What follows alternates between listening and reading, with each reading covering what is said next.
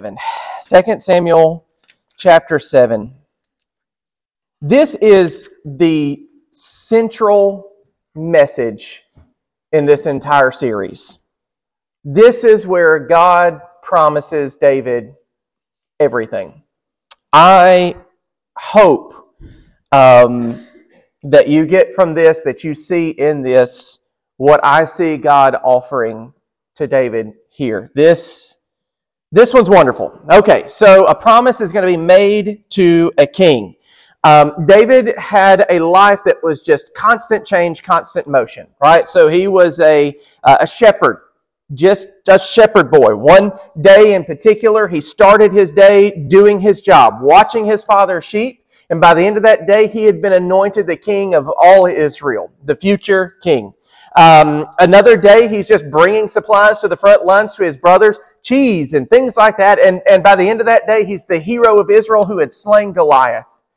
Most of the days after that, he spends running away from the king who should have been protecting him, who should have been like a father to him. But he runs around and dodges this king until one day the Lord takes this king out of the picture.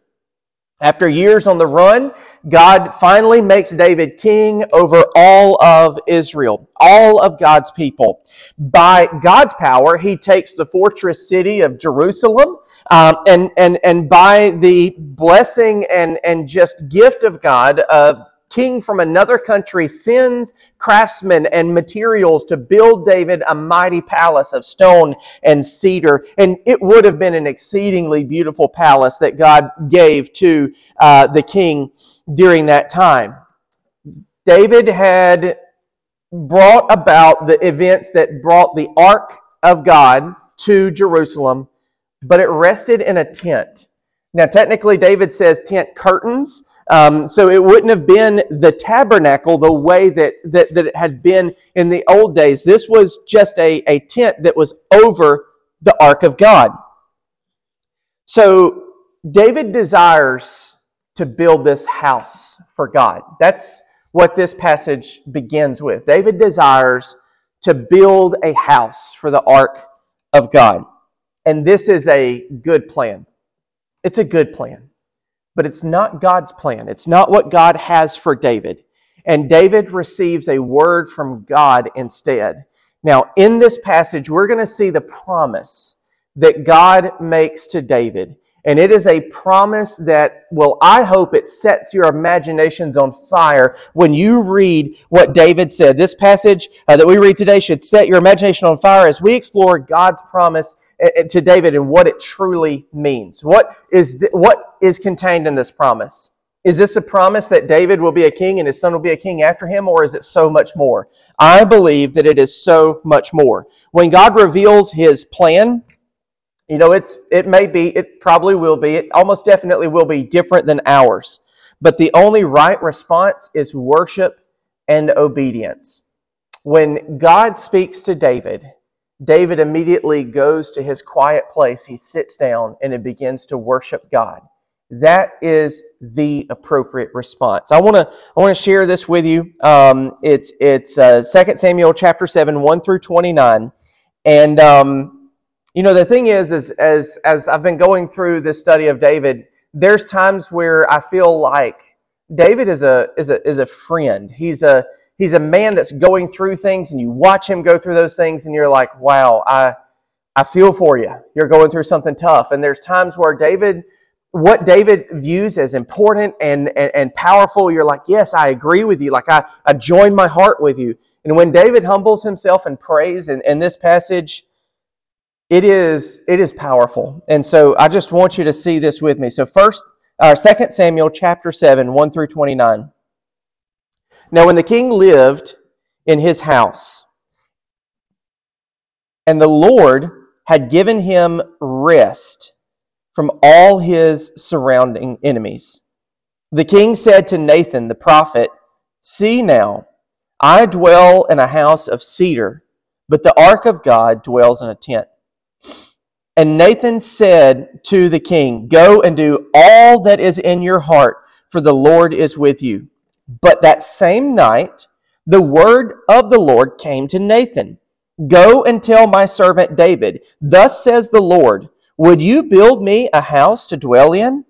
I have not lived in a house since the day I brought up the people of Israel from Egypt to this day, but I have been moving about in a tent for my dwelling. In all places where I have moved with all the people of Israel, did I speak a word with any of the judges of Israel whom I commanded to shepherd my people Israel, saying, why have you not built me a house of cedar? Now therefore, thus you shall say to my servant David, thus says the Lord of hosts, I took you from the pasture, from following the sheep, that you should be prince over my people. And I have been with you wherever you have went, and have cut off all your enemies from before you.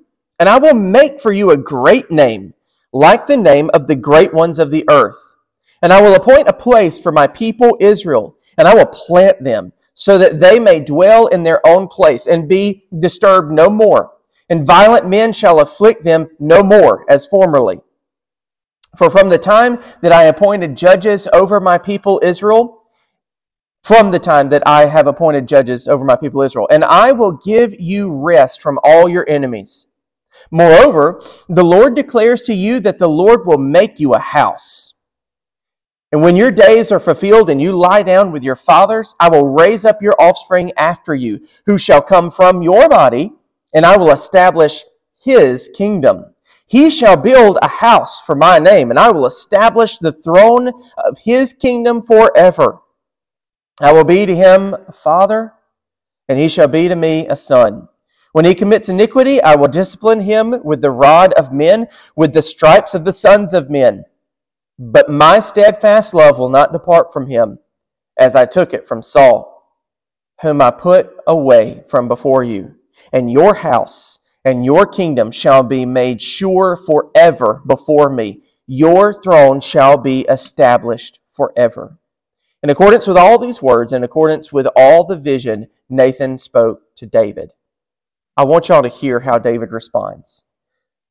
David went in and sat before the Lord and said, who am I, O Lord God, and what is my house that you have brought me thus far? And yet this was a small thing in your eyes, O Lord God. You have spoken also to your servant's house, or of your servant's house, for a great while to come. And this is instruction for mankind, O Lord God. And what more can David say to you? For you know your servant, O Lord God, because your promise, and according to your own word, you have brought about all this greatness to make your servant know it.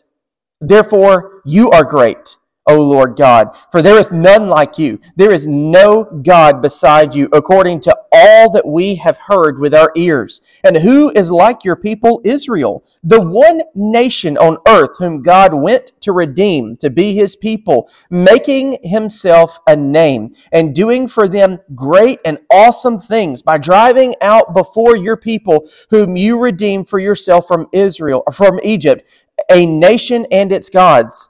And you established for yourself your people Israel to be your people forever. And you, O Lord, became their God.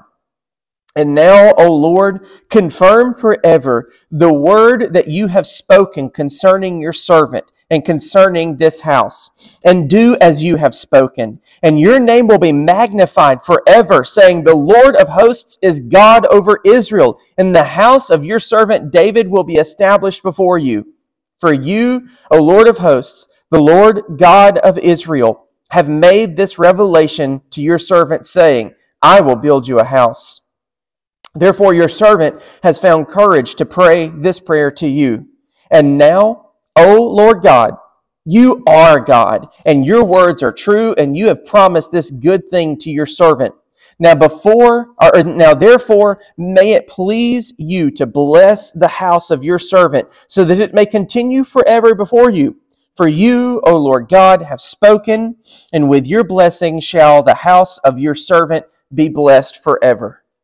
Now, my temptation is to skip to the end, because there's really, really good stuff. But we've got to look at what's going on here. We've got to look at what's happening, how David gets to the place that he is at. So the first thing is that David hopes to build the Lord's house. He wants to build the temple ultimately. That's not what he's calling it yet. That's not what he's saying, but that's what he wants to do. He wants to build the temple. So this passage likely takes place after the events of 2 Samuel chapter 8 and chapter 10. Both of those chapters record big victories that David has where he's defeating his enemies. And so probably chapter 7 is set, even though it comes before, it happens afterwards. So David has peace on all sides, which is incredibly rare anywhere, but it's certainly rare in Israel, and it's even rare in David's reign that he has peace. Like there's not enemies attacking him right now. So he has peace on all sides, and his mind immediately goes to the ark of the Lord, which sits in a humble tent. He looks around at what God has given him and says, I need to give God something. I need to build God a house. Now tell me what's wrong with that thought. Tell me what is bad about what David wants to do. It's not bad. It's not wrong. But he is careful. David is careful. So David seeks out the advice of the prophet of God, Nathan, whom we will learn more about. But he seeks the advice of the prophet of God, Nathan. And Nathan tells him, follow your mind because the Lord is with you.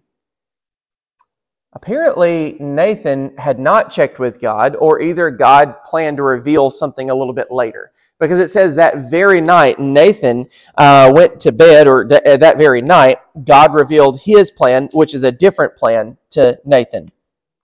Now, most kings of the ancient world built these elaborate temples for their gods, and they hoped that it would bring prosperity, that it would bring peace, that it would bring success in their kingdom. That's what the kings had hoped. And so maybe that's the reason that David was wanting to do this, but it may have been a much more spiritual reason, and that's kind of what I think, is that David wanted the ark to have a resting place that was lasting and beautiful. That's what I think David wanted. And again, this is a good thing, but it's just not God's timing for this. You know, we must understand that when we are seeking God's will, He may tell us yes, He may tell us no, and He may tell us not yet. But here's the really interesting thing about what God says to David. God says to David, yes, but not to you. Okay, so it's not David that gets to build the temple, it's Solomon. And so what God tells, the answer that God gives to David is, it's not no, but it's not even not yet. So he doesn't say, David, you'll get to do this later, it's not time. No, he tells David, you won't ever do this, your son will do it. Now, there's a lot of people that would have been very disappointed. They would have been rejected or felt dejected because God had said, no, it's not going to be you, it's going to be somebody else. But that's not the way David goes. And again, I want to skip to the end, but I'm not going to. Always, when God answers our prayers, when God begins to speak to us, we've got to be humble enough to know that His answer is probably not going to line up with what we want. We've got to be humble so that we don't go against His plan. So what happens here is that David hears, he's going to hear, this is God revealing it right now, he's going to hear that what he wants to do, God's not going to let him do, but he's going to get to do something different. So we must worship God. When He speaks to us, we must obey Him when He gives us a command. We're going to see that David actually does this. That's how we must respond. When God answers our prayers, when God speaks to us, we've got to worship Him. Now, is God talking audibly to us today? Probably not that often, but He is speaking to us. And I promise you, if you get yourself alone with this book and you read, God will speak to you. And when He does, worship Him. Worship Him. You might say, well, I can't sing. You don't have to sing. When your heart humbles itself and acknowledges His word, and you glorify Him in your heart and in your life, you are worshiping God. That's what David did, and that's what we must do as well. So that night the Lord does come to Nathan. He tells Nathan that David will not build the house. In fact, God actually asks a rhetorical question. The answer is no. Are you the one to build me a house? This was a great honor, and David was kind of assuming it for himself, but he was asking the advice of Nathan. And so God says, no, by our own standards, like the eye test, David, even with everything that we might know about David's life, David's more worthy, or at least as worthy, if not more worthy, to build this temple than any of the kings that come after him. Certainly more worthy than Saul to have built it. And when we think about the story of Solomon, and we'll get to that, then I think that David might have been more worthy by our standards, but we have to understand that it's God's plan. This may be a difficult truth for us to hear, but God uses each of us differently.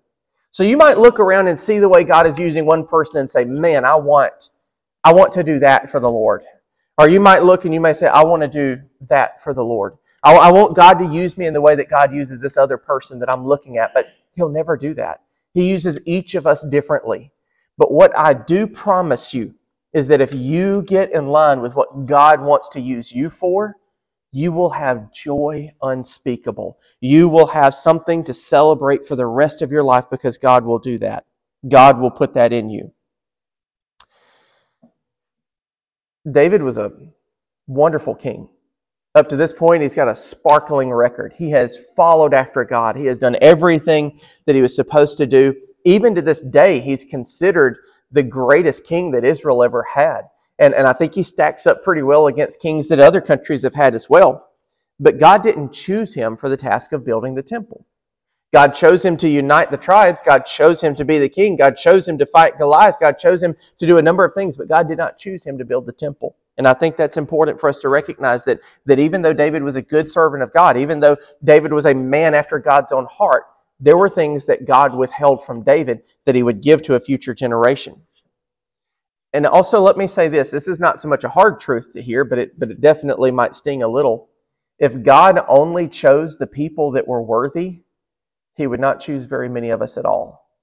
So was David worthy to build the temple? Not by God's standards, by ours, sure, probably so.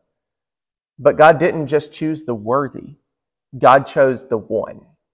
And we have to recognize that even if God doesn't choose you to do what you might want to do, He's going to choose you to do something, and you are the one to do that.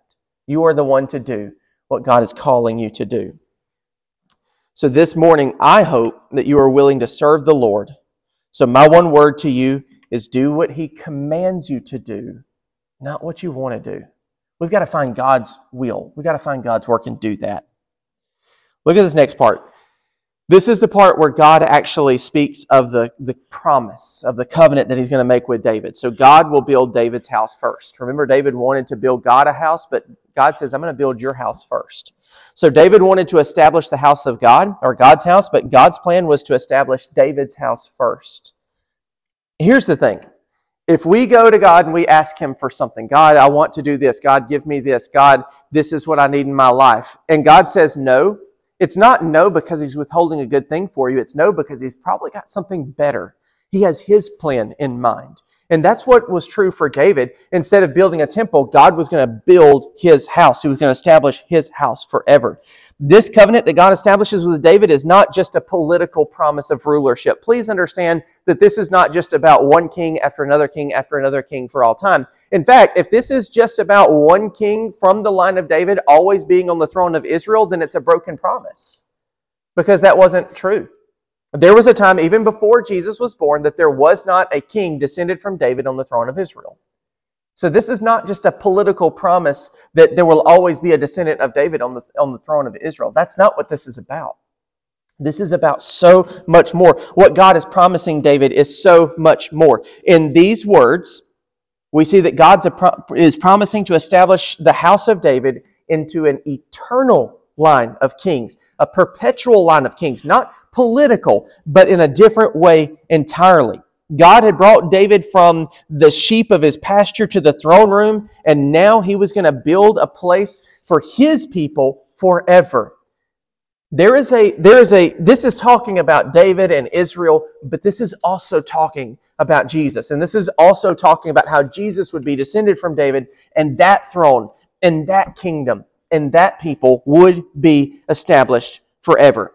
One thing that we have to recognize with everything that we see and everything that is God's work, God is the builder. It's never truly us. In any good thing that happened, God is the builder. You look around at this church, God built this church. You look around at everything that is good, everything that God has established in this world. God built it, not man. The things that we build crumble and fall. The things that we build have problems. The things that we build will never succeed. But the things that God builds, those things last. God didn't say, I will establish you a temporary kingdom. I will establish you a kingdom that lasts for one generation and then it will split. I will establish for you a kingdom that will last for a few hundred years, and then the Assyrians and the Babylonians will tear it down. He didn't say that. He didn't say, I will establish you a kingdom that will be defeated by the Assyrians, the Babylonians, the Persians, the Greeks, the Romans. He didn't say that. God said, I will establish a kingdom that will last forever. Did God know about all these other kingdoms that would come along and take over Israel? Did God know what the Germans would do in some of our lifetimes? Did God know? Yes, God knew that. But that doesn't invalidate this promise. This is an eternal promise that God is making to David and to his household. And when God built that house, it has never fallen. He promises to give Israel a place where they can rest from their enemies. He promises to correct their sins. He promises to offer them loving kindness, and he promises to give them a king forever.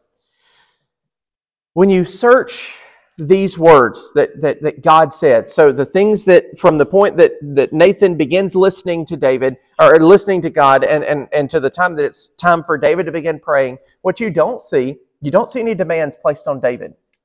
You don't see, if you will follow my word, if you will remember my law, if you'll be obedient. You don't see that here, because this promise is not dependent upon David's obedience. David is going to make some pretty big mistakes in the very, very near future of our study, and those are going to be costly. It's going to take things from him. It's going to change the way his life operates forever. But here, this promise is not contingent upon what David does, because this promise is not about David only. It's not about his family only. This promise ultimately is about the eternal King Jesus. And there's nothing that can take that away. There's nothing that can change that. I want to tell you that God is building in this passage, God is giving, and God is establishing. God is making Israel in this moment, but He is making more than Israel. He is making His promise of the gospel. So I want you to remember in your own life God's central role in every part.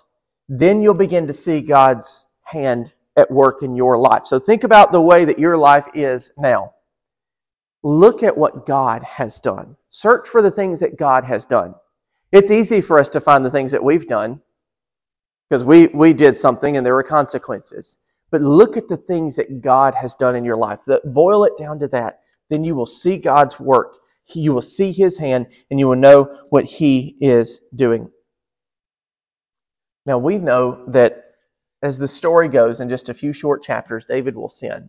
And that sin's bad. It's a really horrible sin. We're going to take a couple of weeks to look at what happened and the fallout for it and everything that goes along with it. We know that David would sin, and it would break the heart of God.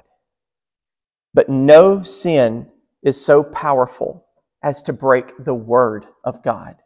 That's what we have here is the Word of God. David sinned. There were consequences. We sin. There are consequences. But our sin is not powerful enough to break the Word of God. If God says it will be so, it will be so. And here God said there will be an everlasting king over an everlasting kingdom. And I will establish an everlasting people. And they will have peace and they will have security. And I will be their God and they will be my people. God makes that promise. And in that promise, we see not just the promise of a Davidic line, but we see the promise of a Savior. So in these words, we're not just seeing the earthly promises, but God is establishing an eternal kingdom for His people with an eternal king. So David does serve as an example for what Jesus would be. He serves as an example of what Jesus would be like. Because think about it, when the people needed to be rescued from the giant, David came and did what they could not do. When the people needed to be rescued from the evil king Saul, well, David was waiting in the wings, and when Saul was gone, David became king, and he was a righteous king, and he was a good king. But understand that when we needed rescuing from our sin, Jesus was sent to save us from our sin. We still need to be rescued from ourselves, from the self-destructive nature of who we are, and Jesus still reigns in our lives. He is still the King and Lord of our lives. In ancient times, to be a member of the people of Israel, you would have had to have been born into Israel. There was no other entry point. There was no other way to get into Israel other than be born into Israel. But in these latter days, God has made another way. He has made another way for us to enter into that tribe and to receive these promises as well. We can receive the full blessings of this promise by believing in Jesus Christ as our Savior and King. Jesus came to this earth to this would come, that He would establish this kingdom. And so we have to realize this. We can try to justify ourselves with our works. We can say, if I do this good thing or if I do that good thing, then God will be pleased with me. But these works are not righteous before God. In fact, His standard is so high that only Jesus could attain that standard. And He has made it available to us, not through more works or through another list of things that we have to check off of a box, but He has made it available to us through faith in Jesus Christ. And so when we look at David, we see a good king. We see somebody that is a great king. We see some. That's the difference. What David was, what the people of Israel looked and said, oh, David is that standard. David is that gold standard of what we want a king to be. What David wanted to be, what David aspired to be, is what Jesus truly is. He is all of those things. So David is an example of what Jesus would be, but there truly is no king like Jesus.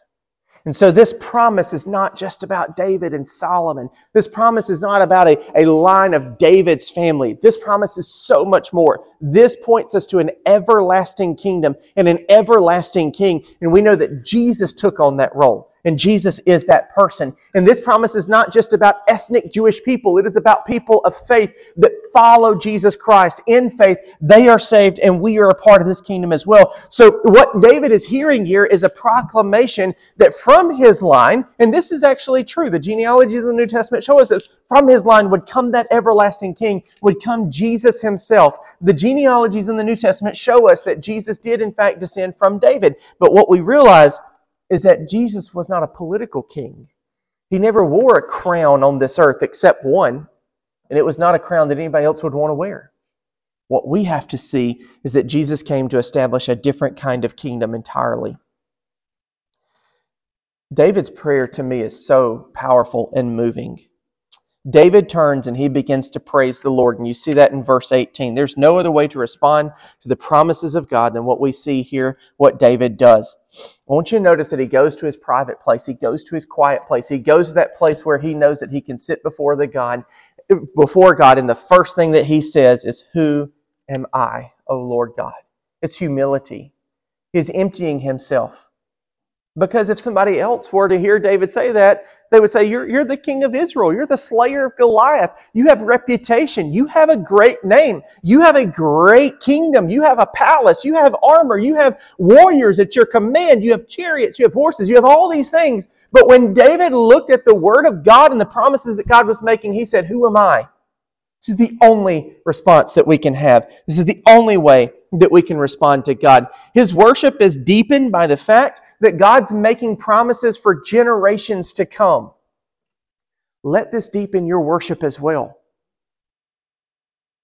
In that song that the choir sang, we sung it kind of quick, but we said, "He knew well who I was, but He saw what I could be." When God saved you, He made an eternal promise to you that you would be His and that He would be yours and that you would spend eternity with Him. At that moment, He already knew everything that you would ever do. Every thought that would go through your head, every word that would proceed from your mouth, every action that would go out in your lives. And if you're like me, not every thought, not every word, not every action honors God. God knew that. And it's like we said just a few moments ago, there is no sin so powerful as to break the word of God. God promised forever. That's what He offers. to anyone who believes in him. That set David's heart to worshiping. That is what triggered this prayer. That is what made him lift up his voice and give glory to God in this moment. So David knows that God will keep his word.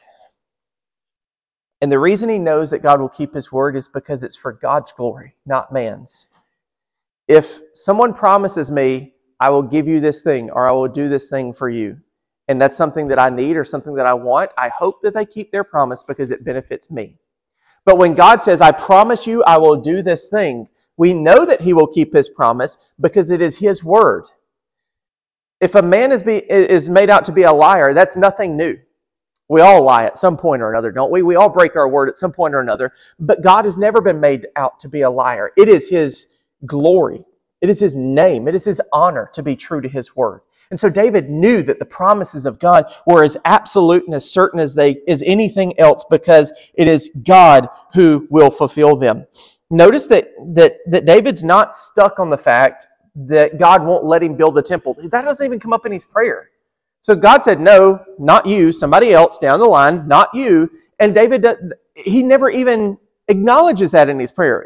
That's not the thing. He doesn't care now because he has a promise from God. He has a word from God, and he worships God because of that. And so that's very important that when we recognize that God is leading us a different direction, we humble ourselves. We praise him. We get on board with what he's doing, and we go forward. That's what we must do.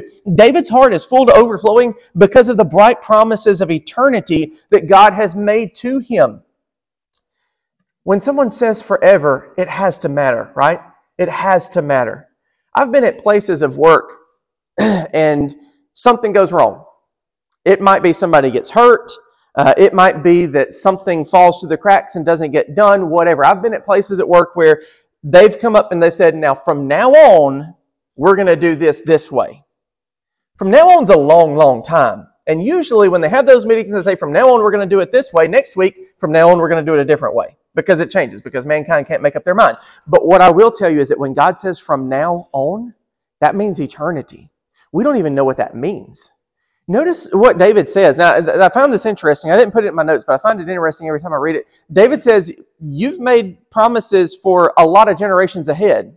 No, David, that's not exactly what he did. He made promises forever. But David couldn't even comprehend what forever meant. And so that's not exactly how he worded it. But God made promises forever. And we have to recognize that when God says forever, that means something that we can't totally comprehend. We don't understand forever. We just know that means to the end of our life and then some. And for God, that just means it will never change. What he says, when he says forever, it will never change. You know what else he said? If you're a believer this morning, he said, you are my child. If you're a believer this morning, he says, you are mine.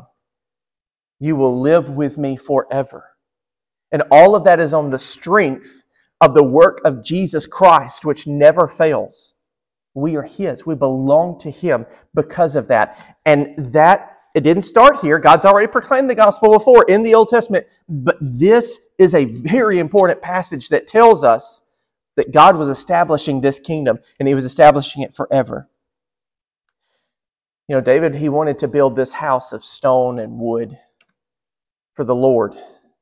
But God wanted to build him an everlasting throne. But not for David, for his own glory, and for the salvation of not just David, but for all those who would believe in Jesus Christ. And I tell you that when David prayed this prayer that he prayed, there weren't choirs singing. There wasn't a band playing. There was no altar. There was no stage. There was no place in which people were all around and celebrating. But I assure you, this is worship in its purest and most humble sense. David heard the word of God. He got along with God, and he worshiped God. Because he knew that what God had planned for his life was better than what he wanted for his own life. David has this moment of true worship when he realizes that God's vision for his life is better. What God wanted to do in his life was better than what he wanted to do for God. You know, I hope that each and every one of us reach the point in our lives that David was at in this passage. He wanted to do something extravagant for God. I hope that burning fire to do something extravagant for God is in your life. Please understand that David wasn't talking about building a tent. David was talking about building a temple. And because of David's heart, what we can see, I assure you that what David would have built would have been better than what the king of Tyre had built for David. He would have built something amazing. But that wasn't what God wanted. David wanted to do something extravagant. And I hope that God, that in your heart and in your life, you're not sitting here thinking, well, I got my fire insurance, I'm good to go. I hope you're sitting here thinking, Lord, I want to do something amazing for you. That's where you need to be right now. Lord, I want to do something amazing for you. It's time for us to be at that place where we want to do something amazing for God. But when David learned that God's plan was different than his, he fell down and he worshiped God. And he submitted to that plan. He accepted that plan with all of his heart. The promises that God made to David were far greater than what David wanted to do for God. It exceeded generation after generation. This kingdom that God was going to establish is the same kingdom that Jesus preached about when he was here on this earth. He said, repent and believe, for the kingdom of heaven is at hand. That's the same kingdom that God was promising, because he was that king. He is that king. You don't have to be born into the right family to be a part of this kingdom. This kingdom where God is making these lasting promises: peace, safety, security, loving kindness, a just and noble king. You don't have to be born into the right family anymore. If you will trust Jesus Christ as your Savior and Lord, He will make you a citizen of His eternal kingdom and a member of God's own family. That is what it takes. It's not for us to try to earn our way into heaven. It's certainly not for us to say, I'm from the right family, I've done all that I need to do. It's not even for us to say, well, I'm a member here, or I've done this, or I've done that. Just trust in Jesus. Trust in Jesus. He will be your Savior, which means that He will make the path for forgiveness for your sins. But He will also be your Lord, which means that you will obey His will and you will obey His word. And then He will bring you into His kingdom, and He will bring you into the family of God. When I read this passage, I see the gospel. I see that David was like Jesus, but he was no king like Jesus. Only Jesus is the king of our hearts. And when He speaks, we worship and we obey. Let's have a word of prayer. Heavenly Father, I thank You so much for this time to gather together. I thank You for everything that points us to You. What got this conversation started for David is that he wanted to do something great for You. And as I've heard all of my life, we can't outgive You. David wanted to give You a house that would last for generations. And You gave him a king forever. I pray that You remind us that just as real and moving as that was for David, it should be that real and moving for us. Because we live in lives of constant change too, Lord. If we pay attention to the news, it's always different, and it's always seemingly from bad to worse.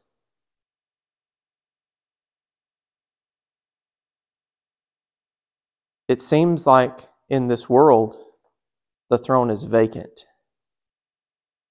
All I ask this morning, Lord, is that in the throne of our hearts, You reign. You have Your way. You rule. Be our Lord. Be our King. Be our Savior. I ask this in the name of the one that made it possible, Jesus Christ Himself. Amen.